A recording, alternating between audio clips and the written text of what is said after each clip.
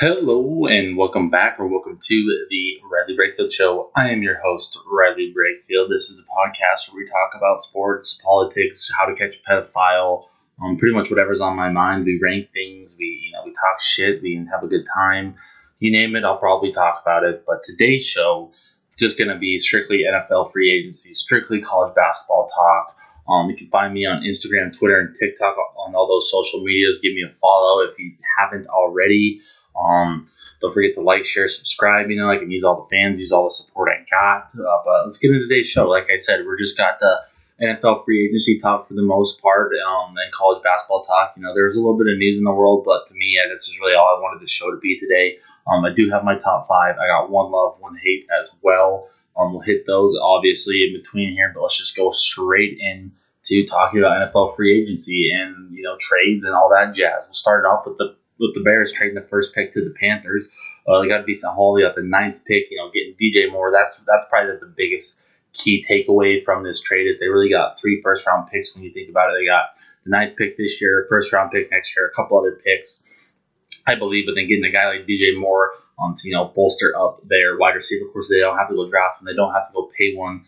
Already got one. DJ Moore, Chase Claypool, Darnell Mooney, I think is still on the roster. It's not a bad trio. It's not a great trio in my opinion either, but it does have the potential to have a lot of production output. And then for the Panthers, I like the Panthers traded for the first pick.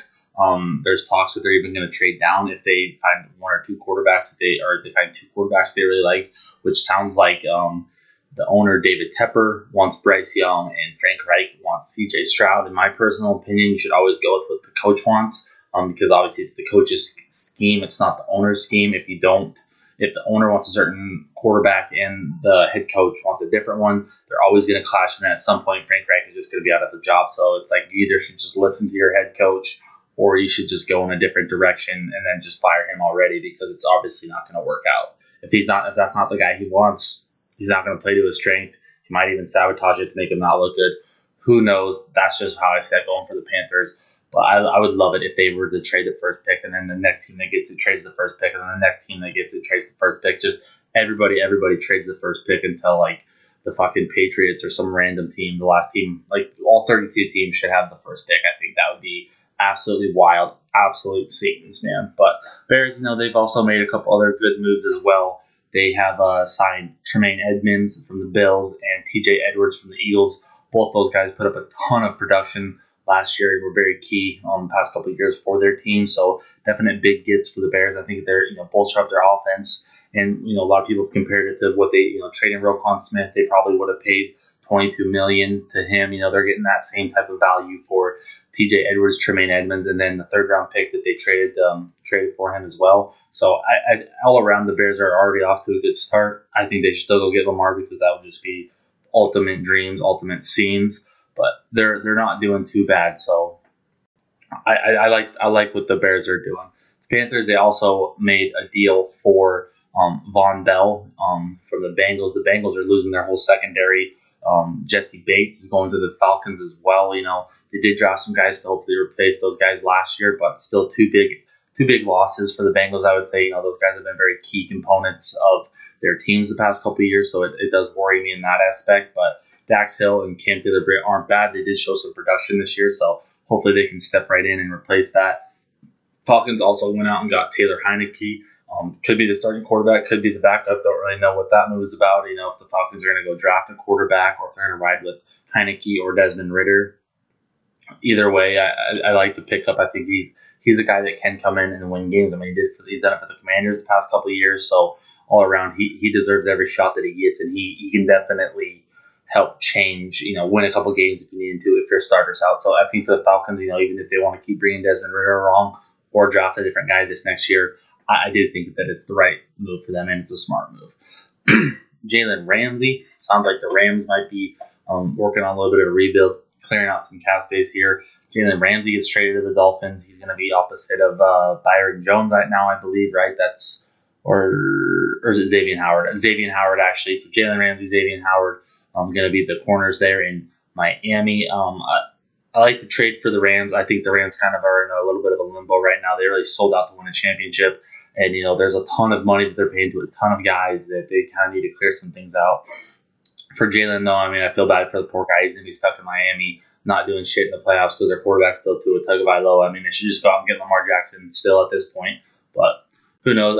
It'll be exciting to see, another good piece for the Dolphins defense. I mean, they've got a ton of talent already on that side of the ball. They brought in, they got Roquan Smith as what? I don't know.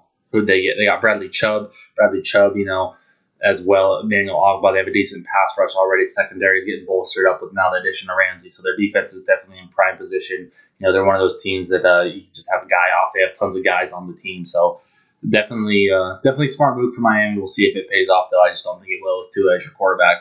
That's just point blank, period, end of story. Javon Hargrave is leaving the Eagles. Gets a pretty good deal to go to the 49ers, bolster up their pass rush. He's going to be teamed up with Arik Armstead as well as Nick Bosa. Geez, I forgot which one it was. That adds some depth to their defensive line. They've had a pretty good pass rush for quite a few years now. Pretty much ever since Bosa got there, it really helped bolster them up. So adding an addition of Javon Hargrave is big for them. For the Eagles losing him, they've already lost a ton of guys in free agency. I mean, I could keep going through. T.J. Edwards, they cut Darius Slay. They're losing a lot of defensive starters, but I did just see just now on the TV here that they re-signed Fletcher Cox. So Eagles, they're in a tough spot. They really sold out to hopefully win a championship this year, and now they're going to have to start paying guys, and they're losing some of that money that they already had. So interesting for them, but on the bright side, Jason Kelsey is coming back. He's not retiring, so at least they have him on the offensive line to lead the charge, and having Brandon Graham and Fletcher Cox back, two veteran guys on the defensive line. That's really what it comes down to. You have to have a solid offensive line, solid defensive line to win football games, and they're sticking to that. And I really like that their potential again next year. I mean, the NFC is weak, and I think the Eagles are in a good position to possibly go back to the Super Bowl next year, but losing a lot of guys, are going to have to hopefully pick some up free agency, have some guys develop, or get some key draft picks. We'll see what happens. They drafted Jordan Davis last year, drafted Nakobe Dean, guys that did produce a little bit this year that should hopefully be able to step up and make things work for them. Then for the Raiders, man, the Raiders are making absolutely no sense to me. Sounds like Josh McDaniels has some beef with Darren Waller. Darren Waller, I believe, told him, keep the weddings a little bit under wraps. Don't talk about it too much. Josh McDaniels goes and talks about it, upsets Waller, it sounds like. And then ultimately Waller gets traded to the Giants. For the Giants, I like it. I think it's a smart move. But at the same time, I don't think they have a whole lot of wide receiver depth.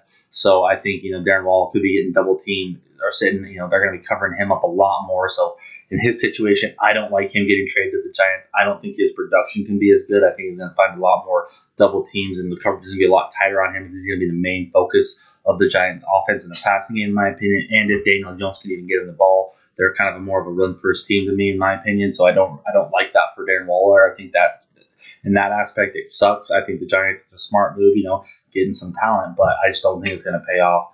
And for the Raiders, I just don't like the move either. They added Jacoby Myers as well. Solid wide receiver, add more depth, but at the same time, most of the attention was always going to be on Devontae Adams and Darren Waller. That's how you got guys like Hunter Renfrow getting open a lot more. And now taking away Darren Waller, I think it puts a lot more pressure on Devontae Adams. He's going to find a lot more double coverages, stuff like that. So I think all around, I don't think it's a smart move for the Raiders. I know they're trying to bring Josh Jacobs back.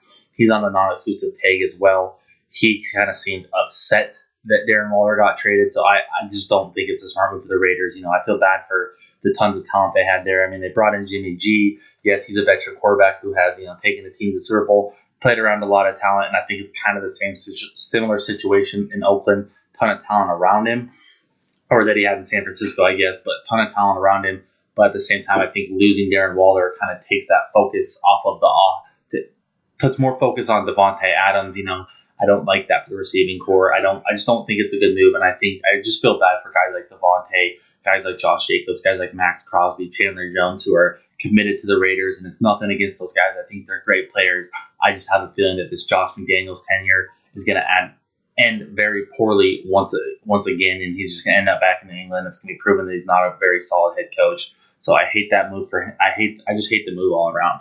I don't like it for the Giants at the end of the day. I don't like it for the Raiders at the end of the day, and I don't think it's going to benefit either team at the end of the day. And I hope that the Raiders just sell house or Darren Waller gets traded from the Giants next year, because I just don't like it all around.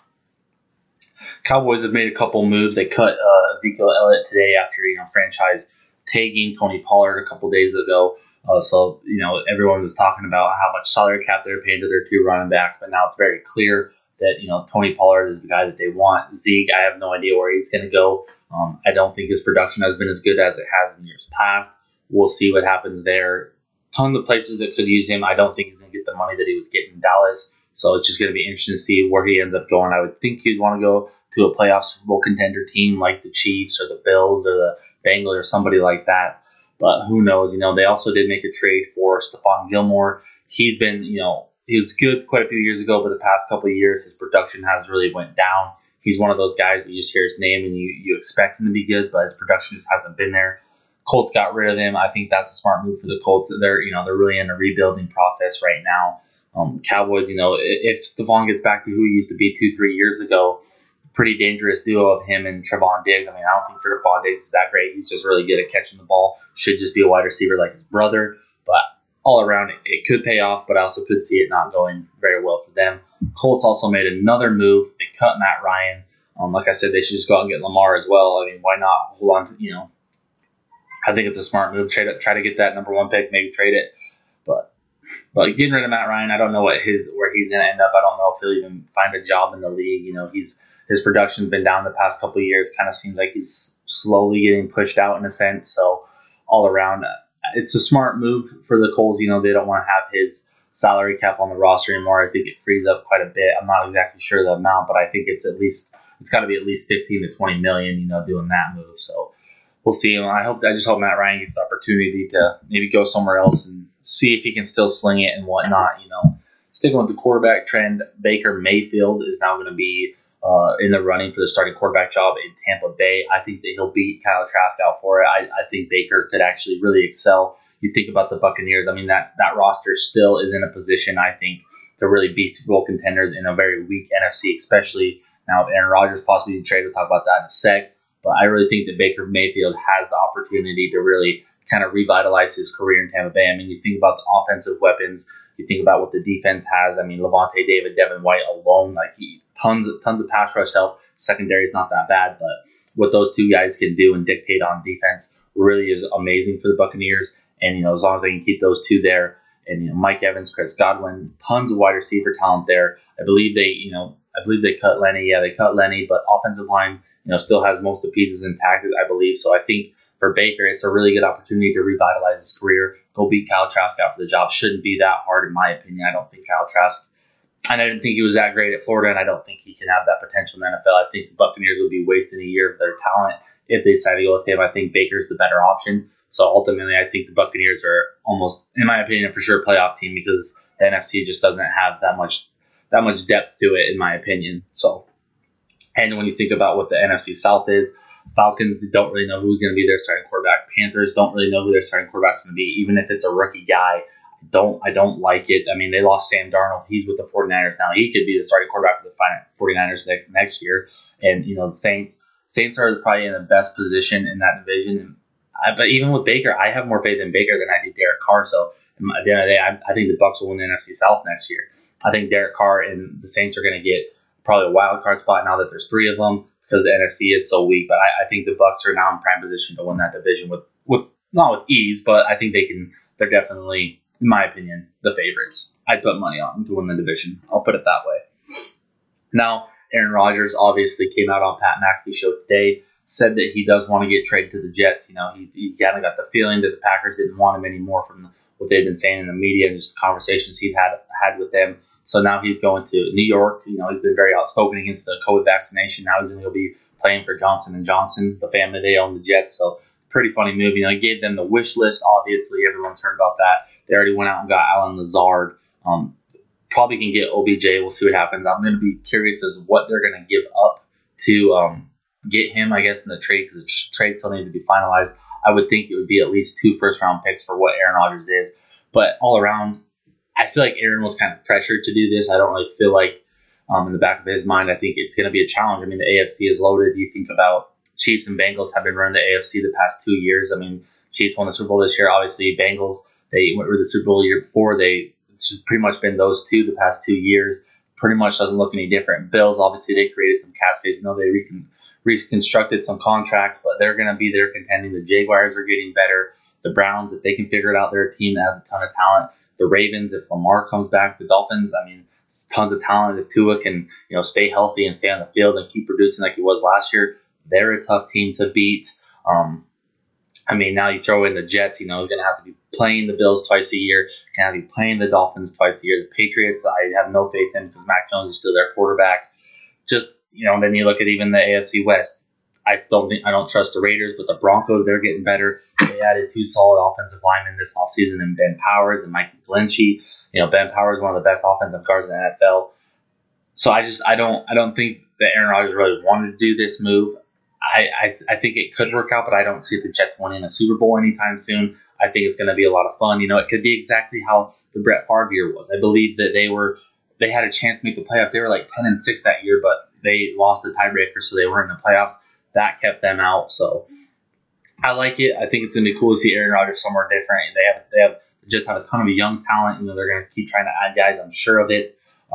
Just curious to see what happens. For the Packers, they get to move on with Jordan Love. We obviously saw him a little bit this year. I know the year before we saw him didn't look good. We saw him this year looked a little bit better. So it's going to be interesting to see what he can do in a full years of preparation as a starting quarterback, if he's going to excel or if, the Packers are going to have to move on. It would really be amazing if he excelled, because then it would be like they go from Brett Favre to Aaron Rodgers, then Jordan Love is a starting quarterback, and maybe he's going to win a Super Bowl and then play for a couple more years, put these guys in limbo, then he's going to end up on the Jets. I'm waiting for Kirk Cousins to ultimately, no offense, Kirk Cousins, I don't wish any ill will, but either get cut or hurt, and then, next year Aaron Rodgers is on the Vikings. Everything comes full circle. The Packers are just stuck in this spin cycle of, we have a good quarterback, we draft another one, we win one Super Bowl, all this stuff. They're just going to keep doing it for years in, years out. I would love to see it. History repeats itself. If we don't learn from history, it continues to repeat itself. And Aaron Rodgers and the Packers have not learned from history. Ultimately, that's just where I see it going. So, but interesting move. I'm excited for it. It's going to make the AFC, like I said, the AFC is going to be so jam-packed compared to what the NFC is. So, that's why I was talking about Baker Mayfield. I think he has the potential to take the Bucs very far, make the playoffs. It's such an easier conference in terms of quarterback talent and overall depth and just star power, I guess. So I love it. I hate it. I don't really know. But that's about it. Oh, one other quarterback move that really interested me, Jameis Winston. He is going to be staying in New Orleans. He came out, I didn't fully read the post here, but said that he loves this city. He wanted to stick around for one more year. I get it, I guess, in a sense, but I also think Jameis can still be a good starting quarterback in the NFL. I just don't think that the Saints have the right coaching staff. I'm worried about Derek Carr this year. It's part of why I'm putting the Bucs as my favorite to win that division next year. Is I don't really see the Saints coaching staff being in a prime position to actually be good. It seemed like this year they made a lot of dumb mistakes. They weren't the best on offense, and I know he had a lot of quarterback turnover, but at the same time, it's not that hard to figure out how to be successful. And I think with a guy like Jameis Winston on your roster, you could have been successful. They chose to not play him when he came back to full health. So I don't know. But that's all the free agency talk I got for today. All the big moves that I've noticed, everything I've seen, I did a little dive in, but those are just my thoughts and opinions. Now we will move on to my top 5. My top 5 this week is my top 5 Cinderella teams of March Madness throughout my life. Now, I'm not going to go back and look at all the other ones. These are just the ones that I've witnessed throughout the past couple years of my life, or since I've been watching college basketball, that really stuck out to me and that are memorable. So my top 5 Cinderellas of all time, in my opinion, that I've seen. Okay, number 1, that 2011 Butler team, with Matt Howard and Shelvin Mack. They went on a great run the year before, ultimately lost the national championship to Duke off that Gordon Hayward classic buzzer beater that just dinked out. They came back next year, still had some talent. Brad Stevens still had a really good team in place. They obviously lost Gordon Hayward to the draft, but brought back Shelvin Mack, Matt Howard, 2 key pieces. They came in as a 8 seed, beat Old Dominion. Then they had a wild game against Pitt. I'm pretty sure it was a buzzer beater one. I'll have to not exactly positive about that. Then they went on to beat Wisconsin, beat Florida. And then in the Final Four, they make it there once again. Playing VCU was also Cinderella's story of their own. But then ultimately got back to the championship game, ran into Cardiac Kemba, who was just on an absolute tear that year. They didn't get their ass absolutely beat, but remember that game being kind of boring. But that was probably one of my favorite Cinderella stories based off of what they had done the year before, and then come back next year, did it again. And if you think about it, man, Brad Stevens wins even one of those national championships, I think he's at Butler for life. I don't think he ever goes to the Celtics. I mean, he at that point he'd already hit his plateau. It seemed like at Butler. The next year, I don't think they did that great. I think they might have made the tournament, or maybe he even left. I don't even remember. But Brad Stevens, that was ultimately, if he would have won one of those national championships, Butler would be a completely different basketball program right now. Probably be regarded as one of the best coaches of basketball. Probably be getting 5-star recruits out the ass. So ultimately, that's one of those biggest what ifs in sports history as well. My number 2 has to be the 08 Davidson team with Steph Curry, putting Steph Curry on the map. I remember I was pretty young at that time, but I remember watching that on CBS Sports on like one of those big ass TVs. We had one of those big ass TVs that had like a ginormous back in it. But I just remember watching Steph take over, and that's when I was like, holy cow, this guy is awesome. Couldn't wait to watch him get to the big leagues, obviously, and see what he's done now. But really put himself on the map, put Davidson on the map. It was an unreal run. They beat Gonzaga, another one of those mid-major teams who had been looking for success for so many years. Once again, couldn't do it because they ran into a Cinderella story. They then went on to beat the 2-seeded Georgetown and then beat 3-seeded Wisconsin, and then ultimately lost to Kansas by 1 point in the Elite Eight. Kansas ended up winning the national championship against Memphis that year. So ultimately another one of those big what if. What if Davidson got to the Final Four? Was Kansas the only team that could beat them, So makes you wonder. Obviously, Kansas won that national championship on a buzzer beater to win it as well. But it's probably another one of those big what ifs. What if Davidson wins? What does that do for Davidson as a program as a whole? Just unreal. That's why I love March Madness, is all these crazy stories. And you always can look back at the what ifs. What if that program, did get to that top, did get that plateau like Butler almost did 2 times. So my number 3, the 2013 Wichita State Shockers, another really fun team. Ron Baker and Fred Fleet were on that team. They weren't as integral as Clay Anthony Early was. He was kind of the star of that team that year. And after this, in 2013 and then 2014, the next year, that team actually was an undefeated team that got the 1 seed and then lost in the round of 32 to Kentucky. Another one of those teams that their success from this tournament run really pushed them forward for the next couple of years. I mean, they were getting talent out the ass. Landry Shamet came in a couple of years later. Just really a very big part of Wichita State's history is this run that they had, and that's one of my favorite things about March is, these smaller programs, they can go on one run, and then it can kind of elevate their recruiting, elevate everything as a whole. People want to go play for them, So, but that year, they came in as a 9 seed. They beat Pitt, went on to beat the 1 seed Gonzaga, beat LaSalle, who was the 13th seed. They were kind of looking for a Cinderella story as well, and then they beat number 2 Ohio State to go to the Final Four. And then ultimately they lost to Louisville in the Final Four, who ended up winning the national championship, but got that vacated. So, you wonder if all those scandals, if they would have got them early and Louisville would have been in the tournament with Wichita State, would they have been in that national championship? Would they have won it because Louisville was the only team to beat them? Louisville did end up winning the championship against Michigan. What would Wichita State have done given the opportunity to try and play for a national championship? My number 4, the 2018 Loyola Chicago team. They've had a couple ever since then. They've really put themselves in the spotlight. That's when we as the world were introduced to Sister Jean, who somehow is still alive, even though she looked like she was on her deathbed even 5 years ago. But that was a pretty fun team. They were led by Clayton Cluster. He was a stud. They also had Cameron Krutwig, who classic mustache. Loyola Chicago tried to go on a run a couple years later. Him and Lucas Williams were really the focus of that team. They were freshmen on that team. Got a couple of minutes, but really put them on the map as well. They beat number 6 seed Miami that year, then beat 3 seed Tennessee. Then they beat number 7 Nevada, who that was another fun team that was looking to make a little bit of a Cinderella run themselves. They had the Cody and Caleb Martin twins. Eric Musselman was actually the head coach of them at the time.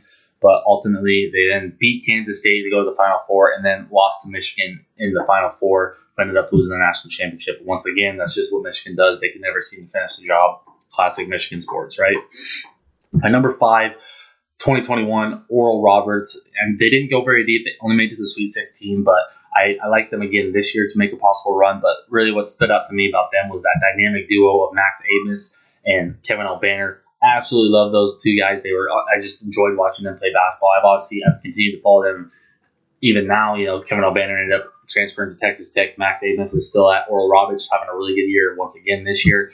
They were one of my favorite teams over the course of my Cinderella life, or whatever you want to call it, I guess. But they beat Ohio State, then beat Florida, and then they only lost to 2 by Arkansas. Once again, if they would have had one more shot going their way, what could they have done? How far could they have gone? I love those stories about March. It's what makes March Madness fun. put them as a program on the map. Obviously, A-Miss stuck around. Look at what it's doing for them now. A lot of talk about them upsetting Duke. I don't know if their game's Thursday or Friday, but that's just why you love March, man. But that is my top 5 favorite Cinderella teams throughout my history of life, of whatever. I can't even put the words together to make it make sense, of watching March Madness. Those are my 5 favorite Cinderella teams of my lifetime. But now we move on to one love, one hate. I'm just going to get this out of the way. I don't got no hate this week. I'm too happy. I'm too excited about March Madness. So this week I got no hate, but I got tons of love for the first day of March Madness, man. I know I loved on March because of March Madness last week, but I just love it, dude. I'm going to be watching basketball all day. I work from home, so I can have games here on my computer. I can put a game out on the TV as well and go check the score here and there. Got my laptop. I can sit here and watch games and get my work done. Love it. Absolutely.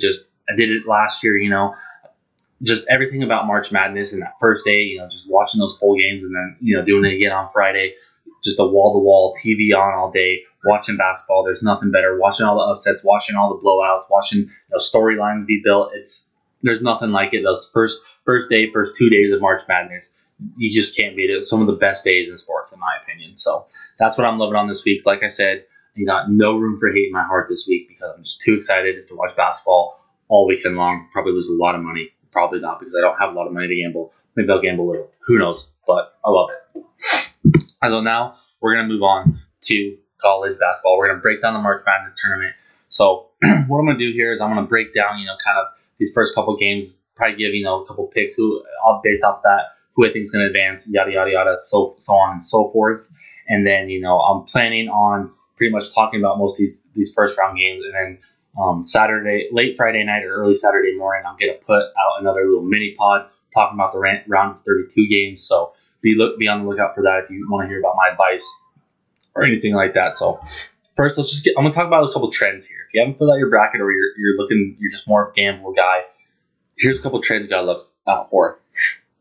100% of national champions since 1993 have made it to their conference semifinals. There's quite a few teams that fit that criteria. I can break them all down here. I mean, let's just go through it. Arizona, Marquette, Mizzou, UCLA. I'm not going to do that. Well, yeah, I am. UCLA, Purdue, Creighton, UConn, Memphis, TCU, Virginia, Indiana, Xavier, Miami, Houston, Penn State, Arizona State, Kansas, Iowa State, St. Mary's, Texas A&M, Texas, Duke, Alabama, Gonzaga. Hurry up, run that back, listen to it, grab a pen and paper, write that down. Those are more than likely your national champions. There's also another stat since 2002. This is the one that most people know. It's the Ken Pom, top 40 and top 22 in defense. Quite a few teams fit into that criteria this year. That one's been pretty consistent. It seems like, I know Kansas fell into that last year. I didn't actually break down who all the teams were. You can go find that one wherever on TikTok, Twitter, whatever. Just type Ken Pom college basketball. You're going to find the results you're looking for. Since 1997, another one here. Since 1997, no champion has come from pretty much the West Coast. It's pretty much Kansas is the line that's drawn on a map. You can find this one on Twitter as well. Pretty much anyone in the Pac-12, Mountain West Conference, they've never won a national championship. Obviously, Gonzaga since 1997. I think Arizona was the last team to do it. Arizona, I do really like this year to actually possibly go and get it done. And since 2004, this is another one. Since 2004, the national champion has come from within the top 12 of the Week 6 AP poll. Those 12 teams being Purdue, Virginia, UConn, Alabama, Houston, Tennessee, Texas, Kansas, Arizona, Arkansas, Baylor, and Duke. A lot of those teams, a lot of people like them to make deep runs. A lot of people like them to win. A lot of people are picking UConn, Duke. Out of that list, honestly, if one's going to come from that, in my opinion, I really, really like Arizona and I really like Texas. I do like Houston. I'll break that down here in a bit, but that's kind of a trend that's been going on since, 2004. So definitely one that's been very interesting and you want to keep your eye on. And also another one that gets a little interesting here is 3 of the last 10 champions have won their conference title. So only about 30% of teams that have won their conference championship have went on to win a national title. Teams that fall into that category, if they did, you got Memphis, VCU, I think could be a dark horse, Duke, Texas, Marquette, Purdue, FAU, San Diego State, Arizona, Alabama, Gonzaga. A couple of those like FAU, Memphis, they're going to play each other, but those teams that I think could make a deep run, but just kind of look out for them. Sometimes playing that extra game or two can really give you some tired legs. Not having a loss going into the tournament. You're not playing with a lot of necessary motivation. You're feeling kind of hot, feeling above yourself, or whatever you want to call it. So that's definitely a risky one there as well. And since 2000, only 4 teams have won a national title with lower than 36% from beyond the 3-point line. There's a lot of teams that shoot the ball really well, and there's a lot of those big time programs that don't really fit above that 36%. So it's definitely one to be paying attention to. Be looking at. That's one stat you definitely want to look at when you're looking at just betting games, because teams that can shoot three, those are the teams that are more than likely they're going to pull off the upset. Some of those teams include Colgate. They are one of the best 3-point shooting team in the country. UNC Asheville, another mid-major team that shoots really good from beyond the arc. Grand Canyon, just tons and tons. Go look at that one. Go look at that stat. Tons of teams in those mid-major levels who really shoot the 3 ball very well, and can definitely a team to watch out for that could be definite bracket busters. And then that's the last one, I guess. I just had my note about doing my podcast, doing a little mini pod on Friday, Saturday morning, somewhere, or Friday night, Saturday morning, somewhere in there. I'll release that, so be able to check that out before the games kick off on Saturday as well. But let's get into it. We're going to start off with the South. Alabama obviously gets the overall number 1 seed. My favorite is Alabama in that region. I do really like Alabama to come out. They've been playing really good basketball. I do see a potential for some upsets possibly, but I really do think Alabama can make a run. They are the favorite. I mean, tons of people are betting them to win it as well. I don't really know if I think that they're going to come out of that region, but they're definitely the favorite as a whole. My sleeper team out of that region is San Diego State. They have a tough road ahead of them, though. They start off with Charleston. Talk about that game here in a little bit. They're actually, Charleston's my favorite upset pick of this one. I'm like the double entendre here. I love San Diego State, but I also love Charleston. San Diego State, they are a top 10 team defensively. They've been playing great defense all year. I definitely think they could give a team like Alabama fits if they can get to the Sweet 16, a whole week to prepare for something like that. So San Diego State, I definitely could see making a run to the Final Four possibly. But like I said, my upset is also Charleston, upset San Diego State, because they're one of those teams that can shoot 3 really well. I don't want to talk about that too much. We'll talk about it in a second. Going to the game breakdown, Alabama versus Texas A&M Corpus Christi. Alabama should roll that one easy. Texas A&M Corpus Christi, congratulations, you made the tournament. They already played a game. I think that gives Alabama a little bit of a leg up, so I expect them to win pretty easily. The 8-9 game there, Maryland, West Virginia. This one I'm kind of going back and forth on. Both these teams aren't that great on the road. And yeah, these are neutral site games, but still technically it's on the road, playing in a different environment, not playing at home. If it was at home, I'd put West Virginia down without question. But I really just think that this game is going to be tough, man. I think Maryland's really good. They're very good defensively. They're only allowing about 63 points per game. So I think that's going to kind of give them the edge. Like I said, West Virginia not too good on the road. I think they'll struggle again. I know that the odds are leaning towards West Virginia winning this game, but in my opinion, I'm leaning towards Maryland actually winning this game and advancing on. That would set up a Maryland versus Alabama game. I think Alabama would roll that one pretty easily. So Alabama's my Sweet 16 right now. Put a mental note of that. And then, I got San Diego State, Charleston. Like I said, this is just my favorite sleeper and my favorite upset team of this region. San Diego State, like I said, top 10 team defensively. They're very good on defense. They've been very good all year. They have, a really, really good ton of talent. Matt Bradley, a very good guard, but, at times he's struggled this year. He is leading the team in scoring. So I do think that, they run a little bit of risk there if he goes silent. Not a lot of help there. Really what this game comes down to is if San Diego State continues to defend like they have all year and stop Charleston from shooting threes, they should win. But if Charleston gets hot, it's going to be really tough to beat them. I mean, they're averaging about 80 points per game right now. They're a really good team. They're a favorite upset pick as well. But I really think San Diego State's going to pull this one out, advance on to the next round. Then Virginia versus Furman, 13 seeded Furman. I was going to say 13 and Furman at the same time. They come out with the third, whatever. I think I may have lied though when I just realized this. I think I may have lied when I said my favorite upset pick of this region is Charleston. I think it's actually going to be Furman. Furman's another team that can shoot the 3 really well. Virginia has been up and down all year. They're inconsistent on offense. Everyone was giving them fits in the ACC, and I really don't think the ACC is really that good this year. I mean, they got beat by Duke for the ACC title. I just don't think Virginia, they're another team that's just not they're kind of going off their early season success, their record as well. It's kind of what got them this 4 seed, but I ultimately think Furman's going to win this game. I believe they fall into that category of the team that shoots 36% from beyond the arc. Let me double check here. They don't. I thought that they were. I thought they were really good offensively. Let me see here. They average about 82 points a game. They have 4 guys that are getting more than 10 points a game. So, they have guys that they don't have to rely on one guy, kind of like Virginia does. Virginia's very inconsistent on offense. They only score about 68 points per game, I believe. So they're not really that good. Mike Bothwell, he's going to be a name to watch. Could be a real fun Cinderella story to watch throughout this tournament. If Furman makes a run, he's averaging about 18 points per game. So a ton of talent there for Furman. And, the ability to score is very important. And Bothwell being a guard, you need to have a solid guard to make a run in this tournament. Obviously, would set up a San Diego State Furman matchup then. Just filling out my bracket here with me as we go, huh? If you've got a bracket, just fill this one out. I got all the right picks. So then I'll set up San Diego State Furman. I think San Diego State would roll that. I think they're just too good defensively right now. And, just a good team defensively can be very important to make a run in the tournament. And having a solid guard like Matt Bradley can really give them the chance to make a deep run in the tournament. Sets that up, that game against Alabama, San Diego State. Honestly, I'm leaning San Diego State if that was the case. In my bracket, I picked them to advance to the Elite Eight. I just did, because I think they're going to be too good defensively. I think that they can shut down Alabama possibly. Fresh legs. They've been playing good basketball all year, but they haven't had to play as tough as opponents all year. Sometimes that does come into the benefit once we get deep into the tournament. So that's my pick.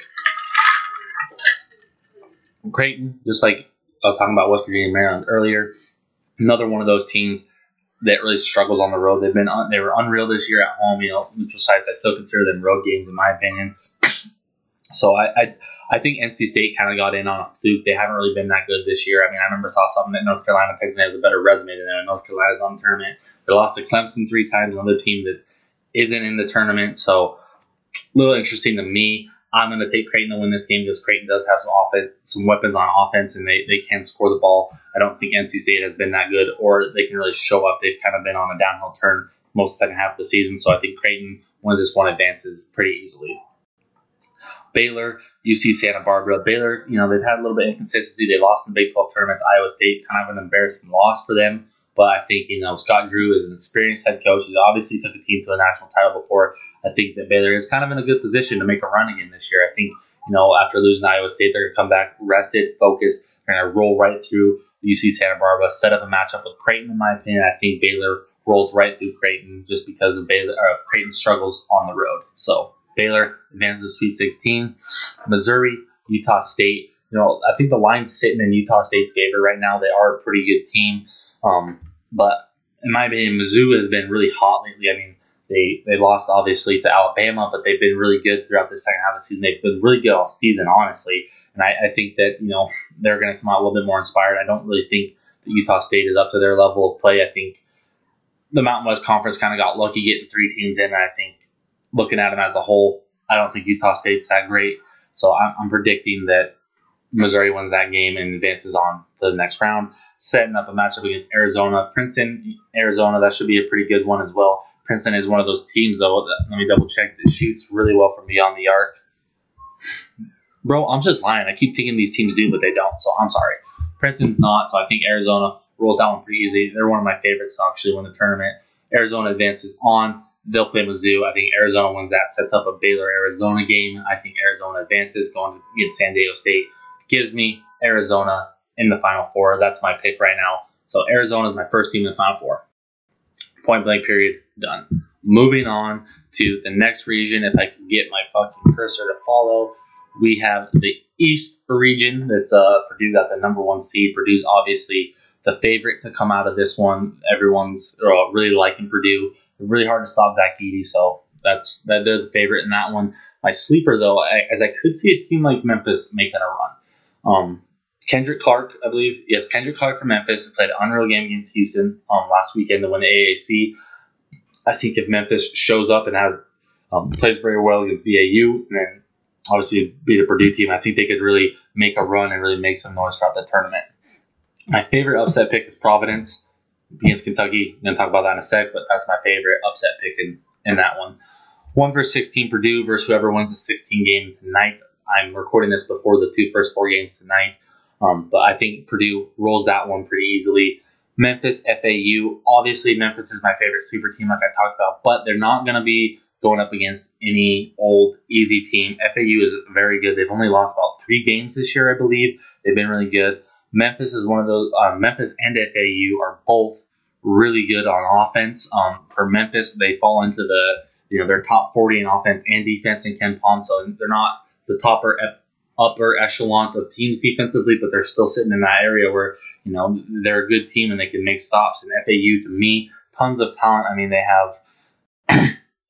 have quite a few guys that can score the ball. John L. Davis and Elijah Martin. I mean, they've been very good this year for them. I just don't think that they've played too many tough opponents, and I think their record looks good, their resume looks good on paper, but I don't think that playing better teams, I guess, it's going to have a downfall for them. So I don't think that they're an actual 9 seed. I think they should be lower. I don't see them winning this game. I'm going Memphis based off of Kendrick Davis's performance last week, and I think that he can really take this team to the next level. And like I said, I think they could make a run. So that would set up a Purdue-Memphis game, obviously, and honestly, I'm taking Memphis to win. I don't think Purdue, Matt Painter, he always seems to choke, and I just have a feeling he's going to do it again this year. So Memphis advances on to the Sweet 16. Duke, Oral Roberts. Once again, I probably lied when I said my favorite upset pick because I really love Oral Roberts. I'm already putting I'm betting money line for Oral Roberts. I don't like Duke. The ACC has been down this year. I've been hearing a lot of people talking about that, but I've also heard a lot of people talking about Duke is in prime position to make a run because when they've had all their guys healthy, they're 17-1 this year. Some people don't think they should have been a 5 seed. I kind of agree. I mean, you look at that when they're fully healthy, they're 17-1. Really speaks volume to what they could have been all year. Obviously won the ACC, but I think they got that 5 seed because the ACC was weaker this year, and I think they wanted to see how they perform against a Cinderella story, possibly like Oral Roberts. Talked about Max Abmas earlier. He's been unreal this year. Averaging about 22 points a game. I just have a weird feeling that he's just going to take over this first game, especially Oral Roberts is going to roll. They're going to win this game. Something about it seems fishy to me. Duke getting the 5 seed. ACC not being that good this year, or Roberts being really hot, only losing a couple games this year. Max Abmas' ability to take over the game, I think he's going to do that whenever they play. I don't know if it's Thursday or Friday. I think it's Friday. I just think that Oral Roberts is going to win that game and advance on. Tennessee versus Louisiana. Louisiana doesn't have a chance in this game. Tennessee is one of the best teams defensively in the country. I think that they're going to roll right past them, go on to play Oral Roberts, but Rick Barnes has never really been that good in the tournament. Tennessee has a lot of ups and downs this year. They've been good, but then they've been bad. Lost a lot of games they shouldn't. I see Oral Roberts winning that, and that puts an Oral Roberts Memphis Sweet 16 matchup that I think Memphis wins. Would be an unreal duel between Kendrick Davis and Max Abmas. I should just clip this out and save it for later for when that happens because those guys are just going to go back and forth. But Memphis advances on to the Elite Eight. Kentucky, Providence. Big storyline here, big one that the committee set up. Bryce Hopkins, star player for Providence, was actually at Kentucky last year, transferred and has an unreal year. But on the other hand, Kentucky lost to St. Peter's last year. Oscar Tshiebwe came back because he wanted to make a statement. He wanted to go back to the tournament. He wanted to make a run. This is his opportunity to do that. I think this is going to be one of the better first round games. I think we're going to have a back and forth duel of Kentucky and Providence. Oscar Tshiebwe, Bryce Hopkins, just back and forth. Kentucky does have more talent, I think, but ultimately I think Bryce Hopkins' revenge factor or the chance to upset his old team, I think that comes into effect. I think Providence wins that game on whatever day they play. Kansas State versus Montana State. Sorry to any of my friends or family or listeners that are back home in Montana and are a Bobcats fan. Fucking Bobcats don't have a chance in this game. Wildcats are bigger, faster, stronger than a Bobcat in natural wildlife. So I believe Kansas State should roll this one easily. I love Kansas State as a whole. Love their dynamic duo that they have. I think they win. They advance on. Setting up a game against Providence. I think Kansas State wins. Kansas State might win a national championship this year. All the brackets I keep doing, they somehow keep getting close to that finish line. So I really like Kansas State to advance on to the Sweet 16. And then the 7-10 matchup in this region, Michigan State, USC, should be a really good 7-10 matchup. Tom Izzo, back in the tournament, everyone calls him Mr. Martin. He has won a national championship in like 24 years, just 23 years, I believe. But he does have a pretty good team this year. With the Spartans, they've been up and down. USC isn't bad either. I heard somebody call this matchup the Trojan War. The Spartans versus the Trojans. So should be a really good game. I think it has a lot of potential to be a real nail biter. I was struggling to who I wanted to pick, but then ultimately, to me, comes down to the fact that I don't think the Pac-12 is that tough this year. I think USC kind of got in on a whim, so I'm rocking Michigan State to win that game. Marquette versus Vermont. Vermont is a quiet sleeper upset team. They have some really good talent. I watched them actually play in the American East Championship game this last weekend. They look really good. They have a lot of potential to win, and I think they shoot really well for me on the arc. Let me just make sure I'm probably wrong. Yep, there's no Vermont. They don't fit into that 36% or better category, but they do have a lot of depth and a lot of seniors. Experience does play a big factor here. Shaka Smart, obviously, it's only his second year at Marquette. It's kind of turned the program around. I really do like Marquette, though, and I think Marquette will get the job done. Just don't be surprised if Vermont pulls the upset, but I'm leaning towards Marquette winning this game. Then I would set up a Marquette-Michigan State game. I think if Marquette, they obviously won the Big East title. I think they're playing with a lot of confidence right now. I think they can get past Vermont, and I think they can get past Michigan State. Obviously, in my bracket, I have them playing Kansas State. I think Kansas State wins that game. However, sets up Kansas State versus Memphis for a chance for the Final Four. I'm picking Kansas State to win that. So now we have Arizona and Kansas State in the Final Four. I should just write this down. What am I doing? Arizona, Kansas State, because I didn't really fully write it down. I didn't pull up my bracket either. But Arizona, Kansas State, those are my two in the Final Four right now. So we'll get back to that in a second. Moving on to the Midwest region. Where's my cursor? There it is. Midwest region. The favorites kind of been up and down here. A lot of people like Houston. A lot of people like Texas. In my opinion, I think Texas is more of a favorite just because they played a little bit tougher competition, a little bit more battle-tested. Obviously won the Big 12 this year, so I think they're the favorite to come out of this one.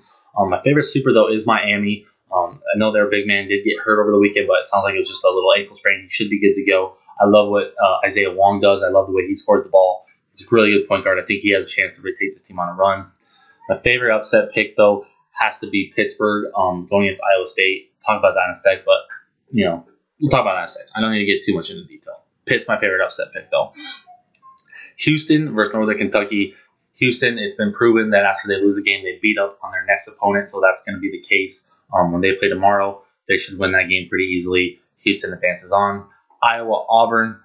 The big question about this game is, can Auburn keep up with Iowa? Iowa scores the ball at an unreal rate. They score about 80 a game.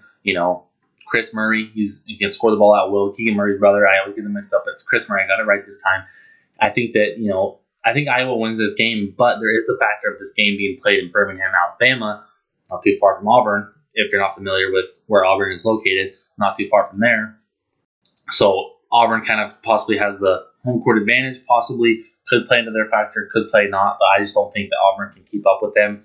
As long as Iowa's scoring, as long as Chris Murray's scoring, I think Iowa wins that game. But at the same time, Auburn has been up and down this year. They have won a couple games, as of late, but for the most part, they've been struggling. I think they kind of stuck into the tournament. I think Iowa wins and advances on to play Houston. Houston doesn't have to worry about playing Auburn basically at home. Houston should win that game. Houston advances on the Sweet 16. Miami versus Drake, not Drank. Miami versus Drake. I love points in this game. Both teams can really score the ball. I think Drake's getting about 75 a game. Miami's getting about 79 a game. Really like the over. Really like both these teams can really score. Drake has a guy by the name of Tucker DeVries who can score really well. He kind of leads the team. But the only thing that worries me about them is he's really only their double-digit scorer. And, Miami has 4 different guys that are getting double-digit points. They have the ability to lean on more guys than just one, unlike Drake. So I think that's the factor there. I think that's why Miami advances on to the next round. Indiana, Kent State. Kent State is a lot of people's one of people's upset picks. I do like the possibility of them upsetting. They're a really good team, and they can really score the ball. They're very good defensively and offensively, and that's a key factor to make a tournament run. For Indiana, it's really Trace Jackson Davis on offense, and that worries me. I mean, a couple of the games they lost this year, he only put up 11 or 13 points, so when he's having a bad night, they'd lose. So they really need him to be productive. I kind of like Kent State to pull the upset here. I'm picking Kent State to advance. I have a weird feeling that Trace Jackson Davis is going to show up, but the rest of the team isn't, and that's going to ultimately halt them from advancing. So that would set up Miami versus Kent State. I have Miami advancing on to then play Houston in the Sweet 16. That one I've been excuse me. So I'm stuck in my throat now. I've really been going back and forth on who wins that game. As long as Marcus Sasser is healthy for Houston, I think they win, and I think he's good to go. I know he was out in the AAC tournament, but I think he'll be good to go. I think Houston advances on to the Elite Eight. Xavier, Kennesaw State. As long as Xavier scores, they win. But if they don't, they could lose. Kennesaw State. In terms of KenPom ratings, their offense and defense really isn't that good. It's pretty bad, honestly. But they can shoot the three, and that's going to be a big factor. But so can Xavier. Xavier has the second best three-point percentage shooting in the country. So as long as Xavier scores, and as long as they can play good enough defense to stop Kennesaw State from scoring, I think Xavier wins. But definitely one to watch out there. And then Iowa State versus Pitt. That's the 6-11 game there. I'm going Pitt. It's been proven. I think ever since the first four came into creation or whatever, one of the 11 seeds that wins advances on to the round of 32. I think Pitt is in prime position to do that. I watched them last night. I've watched them a lot this year. They're very good, and they've lost the games they shouldn't have, but they are a really good team. I think they're more deserving of a higher seed than an 11 seed, honestly. But that's just the ACC as a whole. Everyone knows it's not really the best conference this year, so I think that kind of shot them in the foot. But I really don't like Iowa State. Iowa State's really bad on the road. I was surprised they beat Baylor in the Big 12 championship. They've had a really up and down year. They've won some games they should have, lost a lot of games they shouldn't have. They've been horrible on the road. A neutral site game still is on the road to me. So I think Pitt advances on, pulls off the upset, sets up a matchup against Xavier. That's another one I've been going back and forth on. I don't know who I think is going to win, but I'm going to lean Xavier right now for the sake of filling out the bracket. So Xavier advances on to the Sweet 16, and then sets up. We got a 7-10 matchup, Texas A&M versus Penn State, two of the hottest teams in the country right now in all regards. Both made their conference championship. Both, I think, Texas A&M could have got a higher seed. Penn State, not really. I mean, they kind of snuck their way in. But I think really what this game comes down to, because these teams are very similar, is head coaching. Buzz Williams, he's been around. He's been in the tournament quite a few times. I think his experience is gonna pay dividends for this matchup. Micah Shrewsbury, head coach for Penn State, is only his second year as a head coach as a whole. He's done an unreal job for Penn State this year. I just think that experience is going to come down and win this game for Texas A&M. They advance on to either play Texas or Colgate, which I really, I'm picking Texas right now. But I'm really freaking out about if I think Texas is actually going to win. A lot of times, teams that win their conference championship seem to struggle once tournament time comes around. Colgate, best three-point shooting team in the country. But Texas is also one of the best teams defensively in the country. What did they say right now? They have the 11th best defense in KenPom. They've been playing good defense all year. As long as their defense shows up and their offense can score, because they do have quite a few guys that are getting double digits right now, as long as they do that and they show up and they score and play defense, they win. But if they don't, Colgate will pull upset.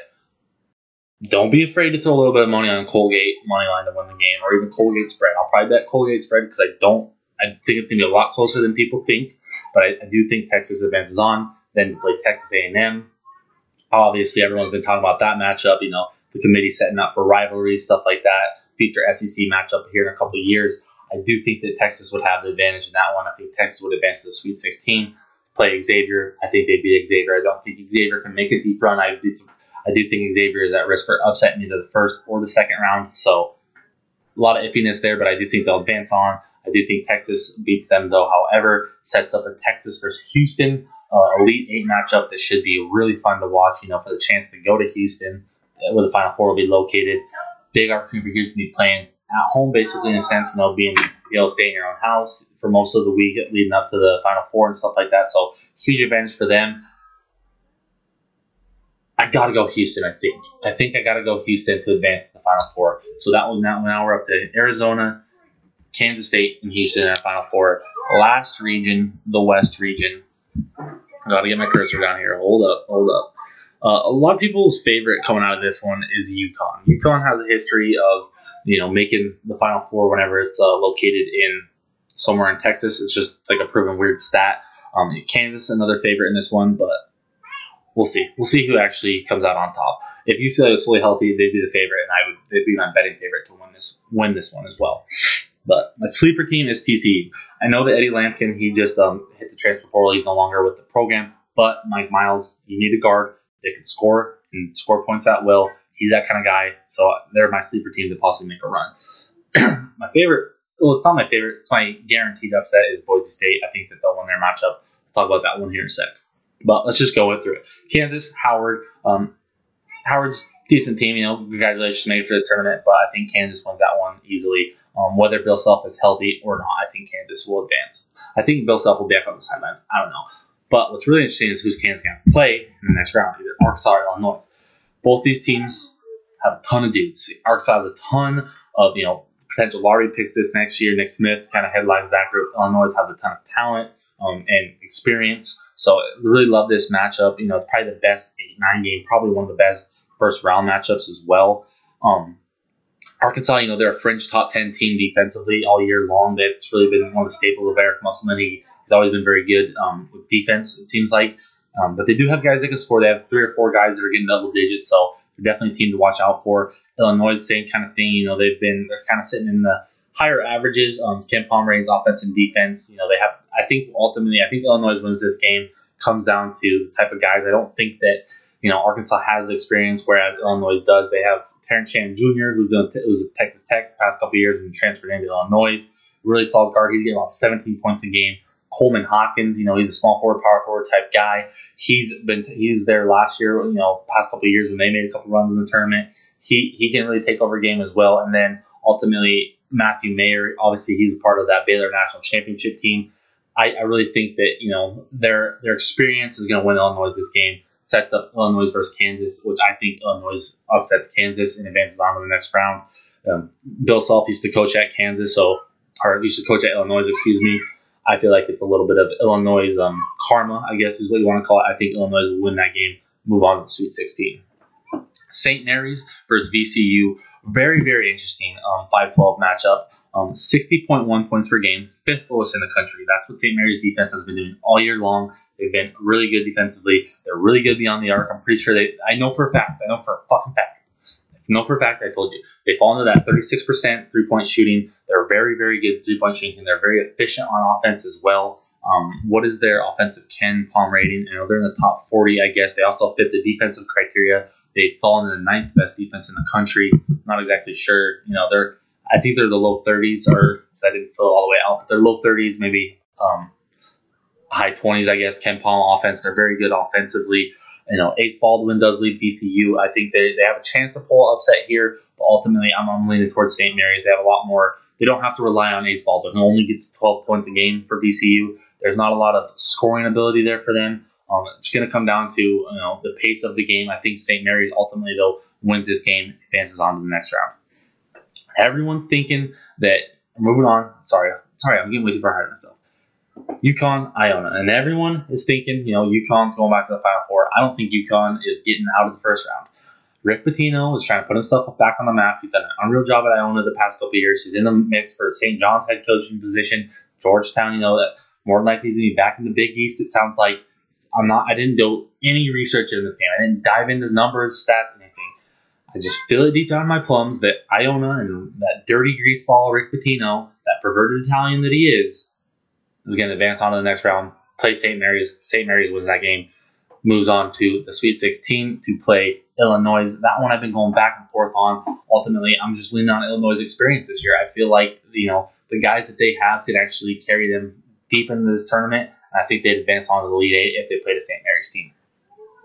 So, and then 6-11, it's either going to be TCU versus either Arizona State or Nevada, whoever wins that game tonight. I think it's going to be Arizona State. That's my pick to win that game. If you're listening to this before that game kicks off and I'm wrong, no surprise, I always seem to be fucking wrong. But I don't think it matters who TCU plays. I really like them. I really think they can have a chance to make a run in this tournament with Mike Miles. So TCU I would have advancing no matter who they play. Gonzaga, Grand Canyon. Congrats to Grand Canyon on making the tournament. They're a really good three-point shooting team, but nobody scores more points a game than Gonzaga, and I just think it's going to be a cakewalk game for the Zags. Kind of get back on their feet. Everyone's going to start talking about them. Then they'll play TCU, and I think TCU actually upsets Gonzaga and advances on to Sweet 16. That's just my pick, okay? Don't fucking deal. Don't get upset. I'm upset. Zag fan. I am a Gonzaga fan slightly as well, just because I've always rooted for them. Boise State, or Northwestern Boise State, 7-10 matchup. Obviously, Boise State is my favorite upset pick easily. It's going to be a very big-time defensive battle. Northwestern 13th, Boise State 14th, respectively, in the Ken Palm defensive ratings. Both these teams are really good defensively. Ultimately, what it comes down to me is Boise State has 5 guys averaging double digits. They're able to spread the wealth around. They have more than 1 or 2 guys like Northwestern does. Northwestern only really has Boo Buie, who he's a really good basketball player. I think it's cool for Northwestern. I think this is really their second time being in the tournament. They're not a good basketball program, but it's really cool for them to be in the tournament. I just don't think that they have what it takes. I think Boise State's ability to spread the ball around, their depth, is really going to pay off. I think Boise State is going to upset them pretty easily and advance to the next round. UCLA, UNC Asheville. UCLA, without Jaden Clark, that's going to be a huge hit for them coming down the stretch here in the tournament.